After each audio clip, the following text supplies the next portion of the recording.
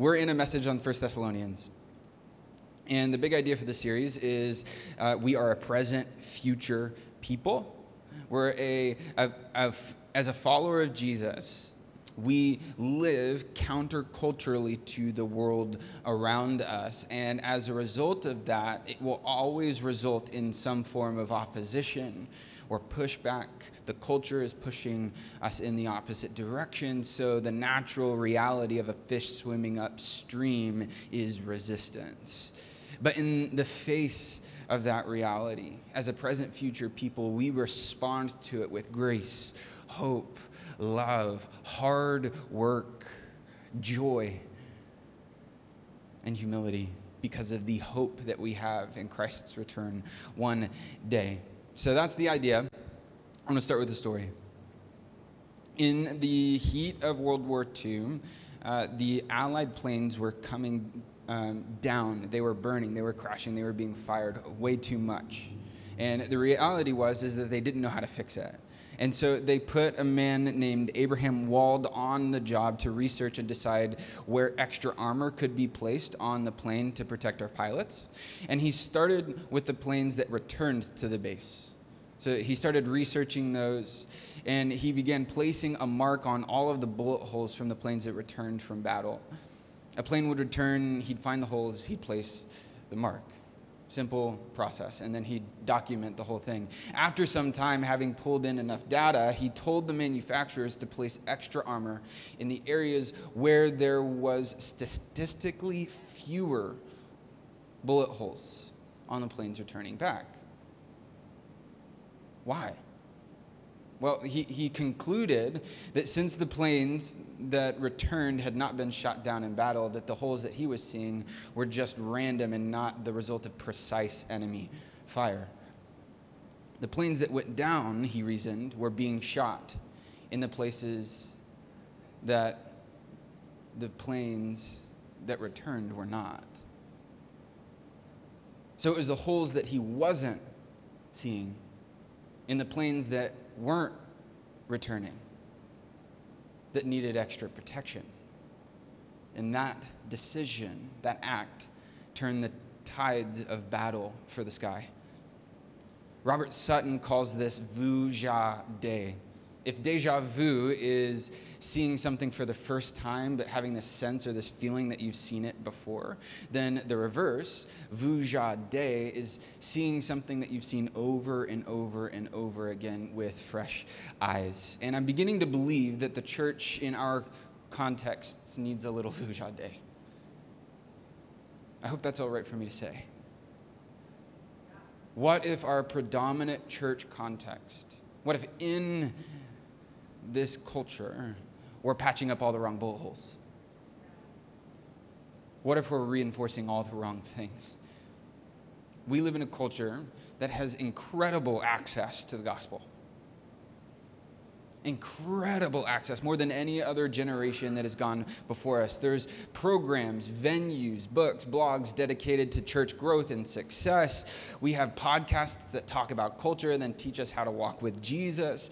And then we've got our space phones, which give us access to the entire internet so we can look up commentaries. And not to mention there's like church and Christian influencers and TikTok evangelists, entire church industrial complexes dedicated to manufacturing Christian songs, artists, and offering the consumer a variety of goods and services to fit their own version of spirituality, where they can just stamp Jesus on it and call it Christianity. There are voices convincing us that we need better marketing, that Jesus proverbially needs a better PR guy, that in order to reach the next generation, that we need to become more relevant. Pastors are lured into the trap of practicing a form of creative plagiarism, where we scour the culture and church language and the context and look for the trendy conversations and then alter the conversation just enough to make it sound original so that it sounds like we're hip and engaged with the times. Church leaders are pressured into the expectation of image expression and management and projection to cultivate the impression that we're ferociously sought after by important and influential people. And yet, every generation is leaving the church in droves more than the generation has before it. What if we're reinforcing the wrong things? This year so far, 17, we heard this at a retreat we were at a couple weeks ago. This year so far, 1,700 pastors have left the church every month in the U.S. Divorce is at an all-time high, and the rates within Christians is compellingly similar to those of the secular culture. Literally insert all of the statistics, right? Anxiety, depression, suicide, disillusionment, it's all there. The list goes on and on. And I know that's a heavy way to start a sermon. You know, I left you let me guys not go to a Sunday for 1 week, and then I come back with fire in my bones. I'm ready to preach. Let's go. But what if we're reinforcing all the wrong things? So right around AD 50, Paul had headed out on his second missionary journey, and he meant to go to Asia. That's where his intention was to go. And then he ends up getting this vision from the Lord of a man calling him to come to the region of Macedonia. So he pivoted, he changed plans, he goes into Macedonia, and eventually he steps into the city of Thessalonica, which is in the region of Macedonia. And he spends time with them. The scriptures say that he spends 3 Sabbaths with them in Acts 17. 3 Sabbaths, so 3 weeks, give or take. And then in the midst of this newly forming community, people came to know the Lord. He began to communicate the gospel to them. They began to believe this reality, the story of Jesus, in a way that seeped down into the core of who they are. And that reality, the reality that he planted the gospel, resulted in a church being planted. And then 3 weeks later, opposition and pushback started to arise. People like Jews and Greeks within the city did not like what Paul was doing, so they started hunting him down and taking captive some of the people in the community. And because they wanted to make for sure that Paul could continue on his missionary journey, they forced him out of the city so that he could continue to proclaim the gospel to different cities.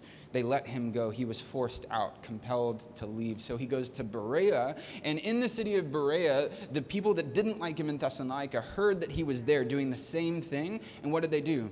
They hunted him down in Berea. They came to Berea and started stirring up commotion there, which pushed him out of that city. And eventually he ended up in Athens. And we know that he spent some time in Athens, and he was there for quite a while. And eventually he became weary of the well-being of that original community in Thessalonica. He was concerned. Rightfully so. He left them in the midst of lots of chaos.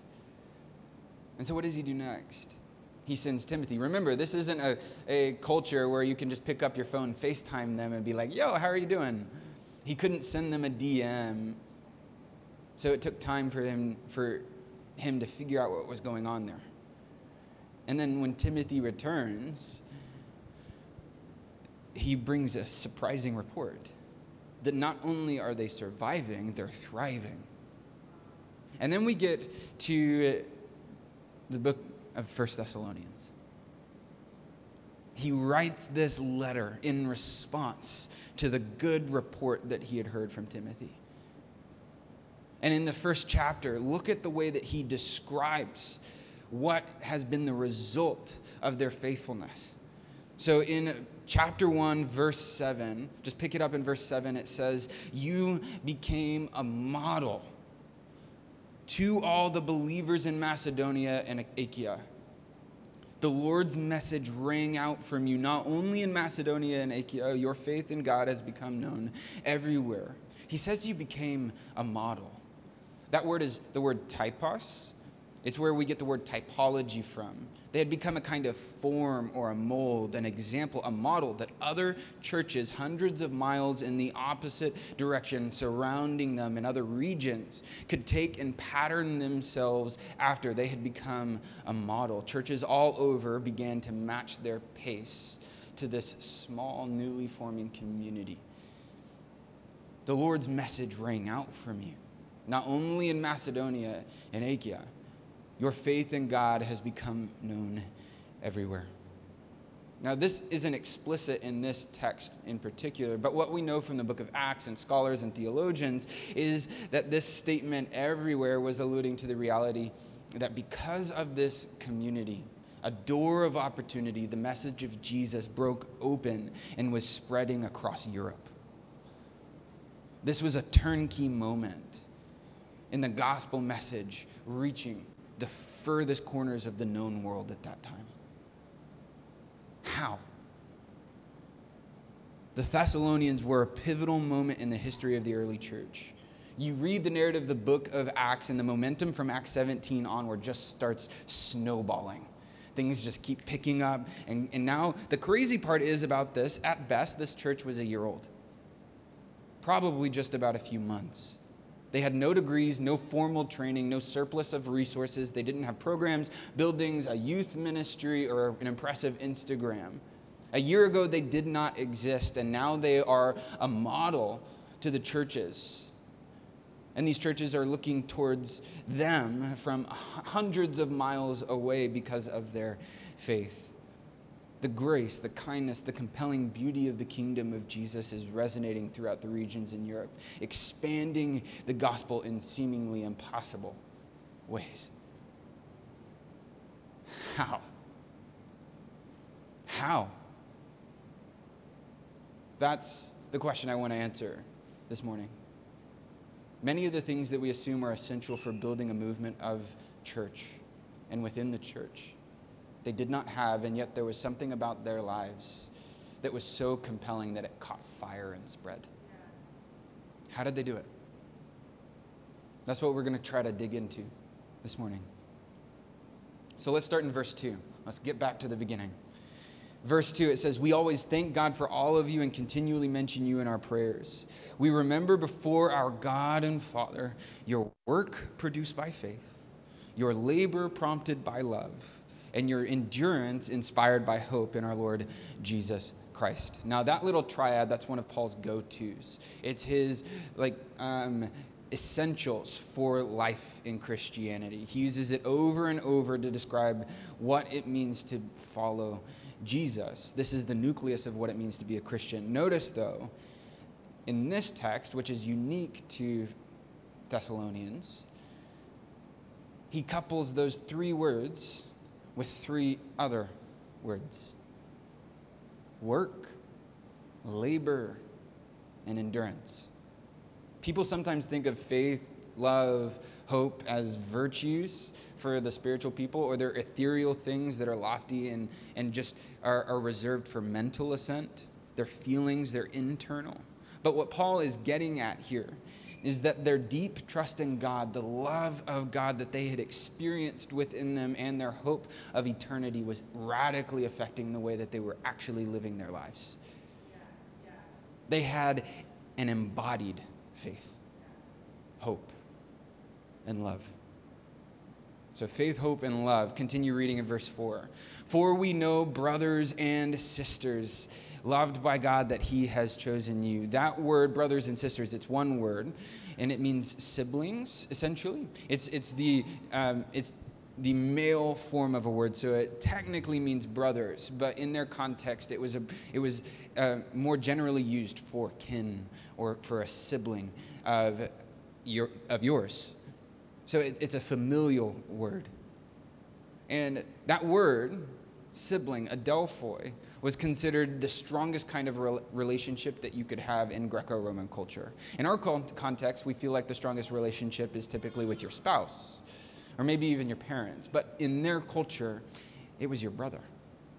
It was your sister. This is deep familial language. And it's the language, the most predominant language used to describe when Christians would refer to one another. So they were a community that looked like family.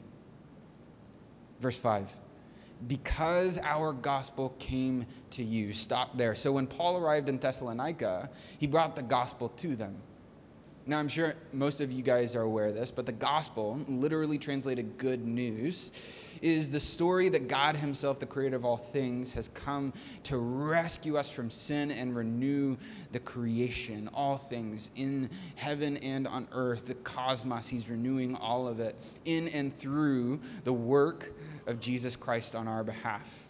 He's establishing his kingdom through his people by the power of the Holy Spirit.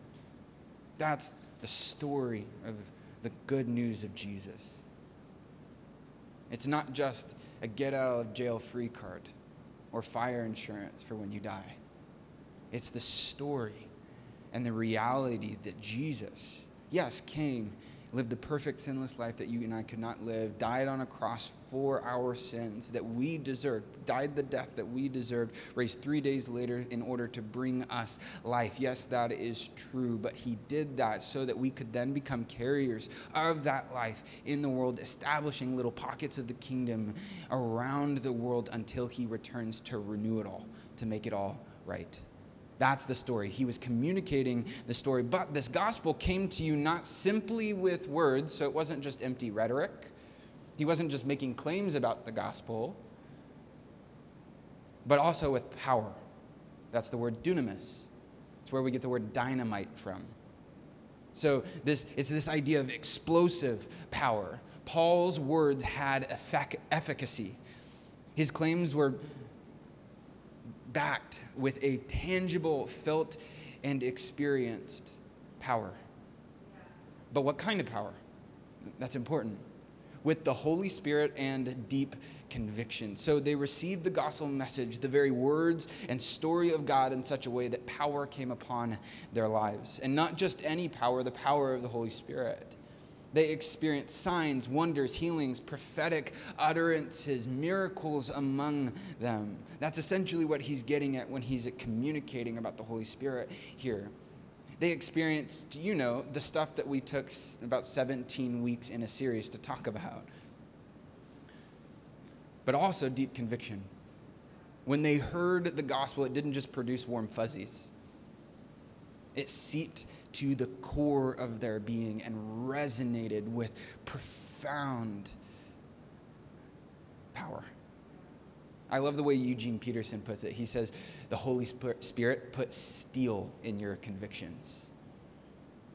And some of you have experienced that, where the gospel will be being preached, the word of God is communicated, the Holy Spirit enters into a moment, and all of a sudden, at the core of your being, you feel something resonating.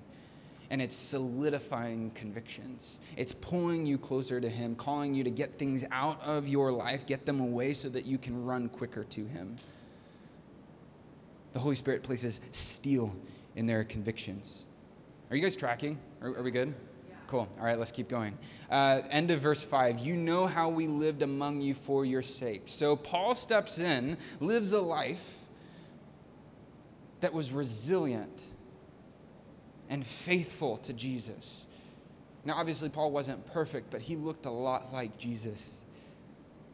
And he lived a life that was resilient and faithful in the midst of a culture that was pushing him in the opposite direction, and then invited the Thessalonians to do the same. But notice, he says, you became imitators of us and of the Lord. I've come to understand this as the essential practice of discipleship. Invitation and imitation. Jesus says, follow me and I will make you fishers of men. So he says, follow me. He's inviting them to follow him. And he says, but I will make you something. So there's this transformative process that's occurring. He's changing them from the inside out. But what is he changing them into? If you continue to read the Gospels, Jesus says to his disciples, a disciple's aim is to become like their teacher. In other words, in Dallas Willard's language, our job as followers of Jesus is to become like Jesus if he were you. Not just become like Jesus, because Jesus was a first century male living in Greco-Roman culture as a Jew. And it would be really weird if Kristen became a first century, or Kirsten. Wow, I said Kristen. When have I ever done that? Never. Wow. Kirsten, I've known you for 12 years? Wow. Who's Kristen? Sorry about that, friend. So, like, if Kirsten was to become a first century Jew that looked like she lived in Greco-Roman culture, like, that would be really weird. Become like Jesus if he were you. And this is Paul's strategy too. In 1 Corinthians 11:1, he says, imitate me or follow me as I follow Christ. It's that word imitate. This is discipleship. God's work in others. God uses his work in others to do a work in us. The greatest gift that you can give to anybody is your transforming self, who you are becoming in Christ. This is the essential reality of discipleship. And newsflash, that it takes a lot more than a Sunday service to do that. It takes a lot more than your early morning Bible study and then a midweek small group. You have to commit your whole life to this. We submit ourselves to the reality of Jesus immersing every corner of our lives.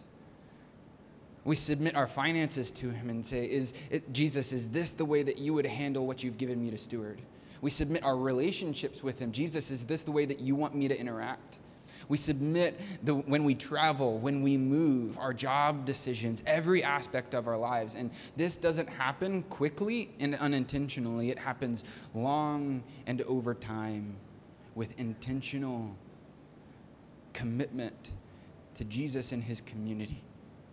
Discipleship is not meant to be done alone. So discipleship. Then lastly, let's continue on. How did they imitate Paul and Jesus?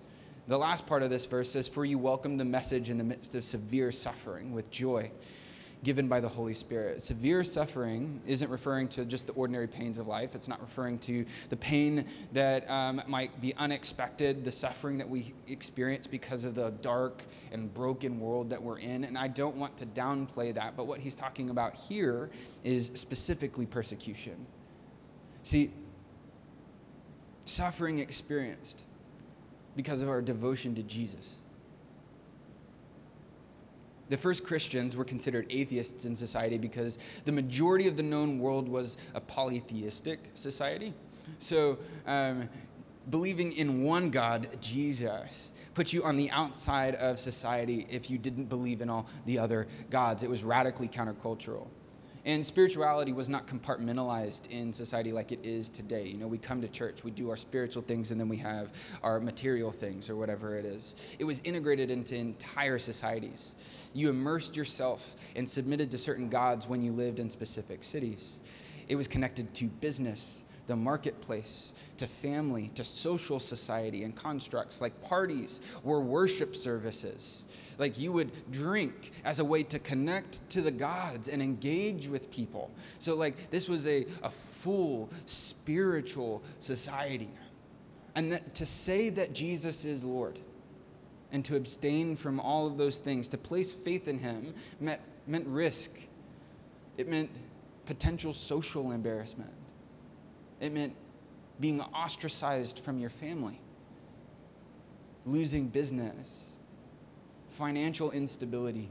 It meant stoning, beating, and brutal killings. But they received all of that with joy. And not just the glass half full, like surface level optimism. An elative, celebratory joy that comes from the Holy Spirit. And honestly, I believe that we need to recapture the art of celebration within our society. Not that we're being killed, and not that any of us would ever be killed living in the United States of America for our faith. I don't think that any of us might, maybe one day, but like at this point, that's not where persecution is. But persecution isn't you're either dying or it's not persecution. It's a sliding scale. How is your faith hindering you from functioning in society? How are you receiving that with joy? How are you allowing the joy of the Lord to reverberate out of you? In verse 8, it says, the gospel, the Lord's message, rang out from them. It's the only time this word is used in the entire New Testament. It rang out. Now, it's one thing for one person to express this like radical joy in the midst of persecution or whatever they're going through, right? And we're almost taken back by it. But it's another thing when an entire community begins to function with celebration in the midst of opposition. Joy in the midst of suffering is one of our most effective witnesses. Are you allowing the Holy Spirit to fill you with that kind of joy? And then we read again in verse 7, so you became a model to all the believers at Macedonia and Achaia.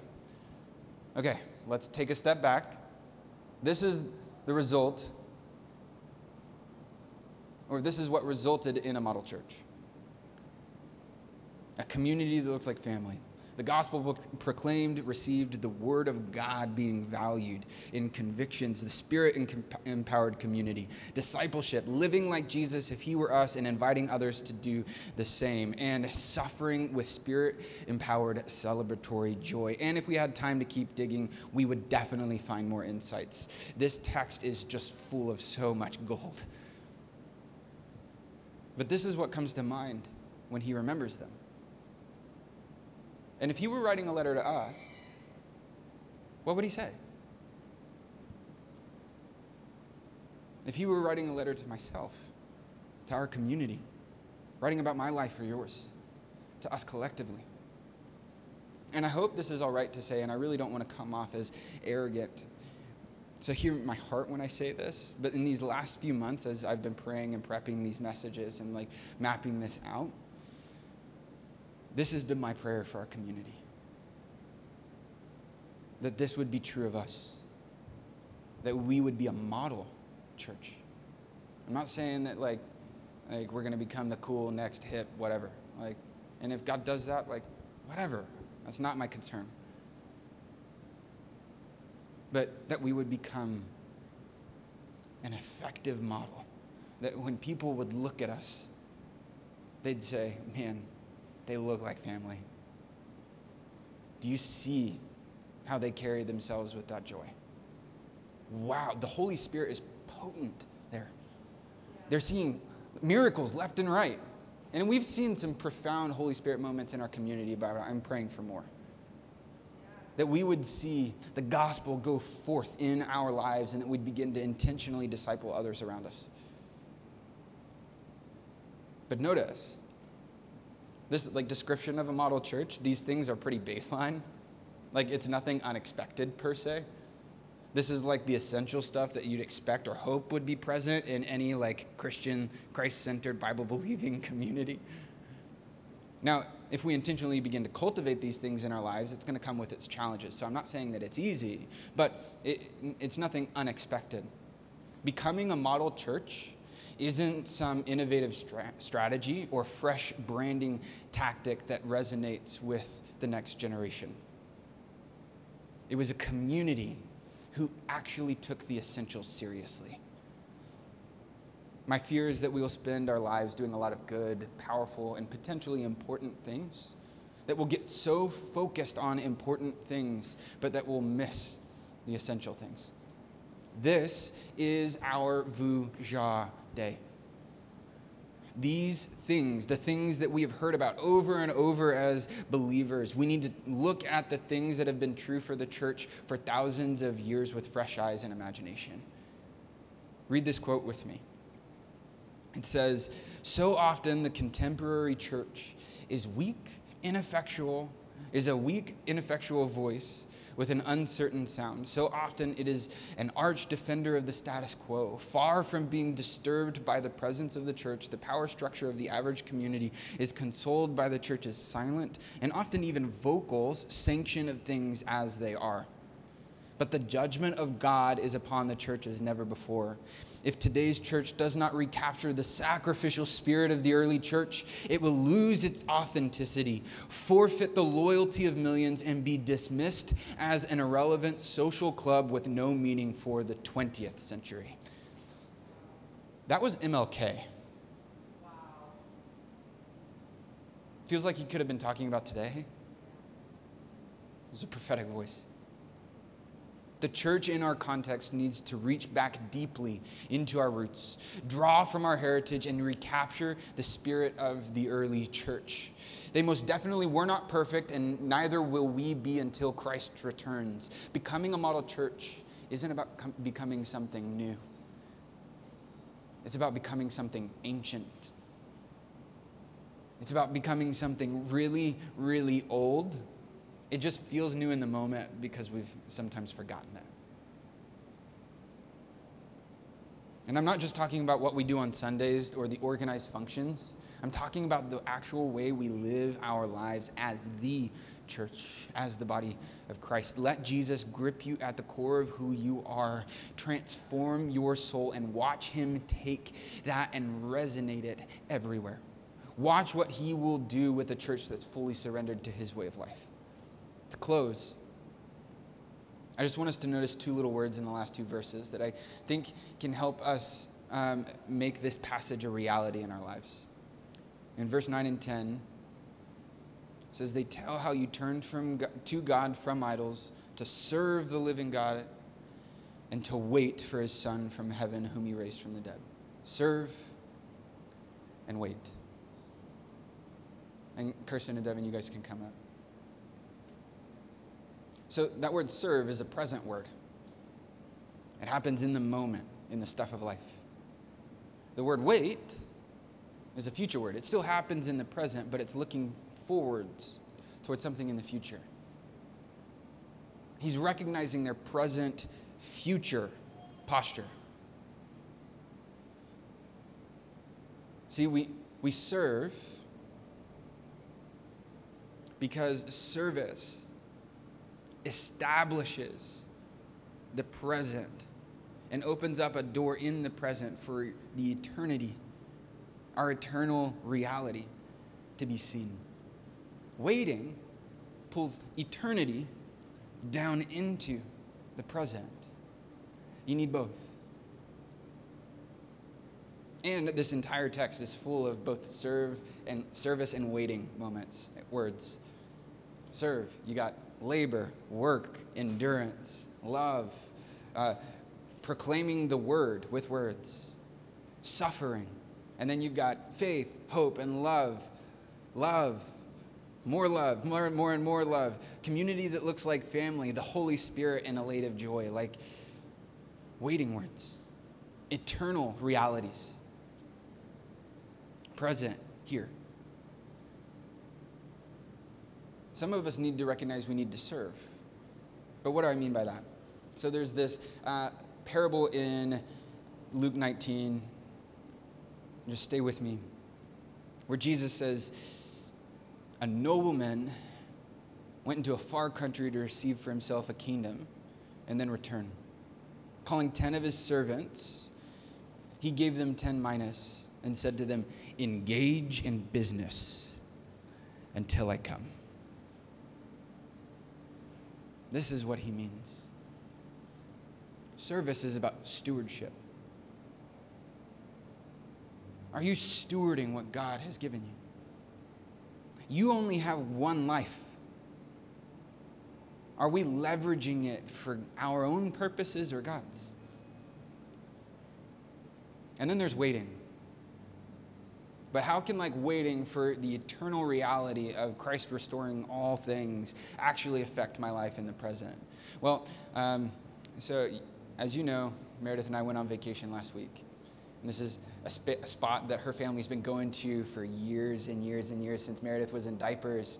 And I can remember there's been points coming up to that moment where we'd just be like, oh, I cannot wait for Catalina.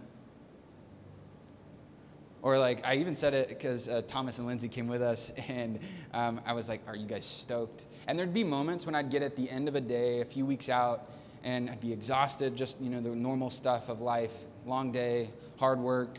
You get to the end of the day and you're like, man, I am tired. And then you go, ooh, like Catalina's coming. Oh, I can make it. We do that with vacation, holidays, and things in the temporal future of our lives. We allow those things to fuel us in the present to help us push through. What if we learned to do that with the reality of Christ's return? What if we allowed the reality that he is going to restore all things, those moments when the finances are like tight and you feel pressure? One day he's going to restore all things and that pressure won't be there. I can make it. I can steward what he's given me. When there's the unexpected circumstance, and when we're just going through the day-to-day life and we feel lonely, what if we looked towards Christ and his return and said, Catalina's coming. Oh, we can do this. We need to serve. We need to wait. In Jesus' words, we need to engage in business until I come.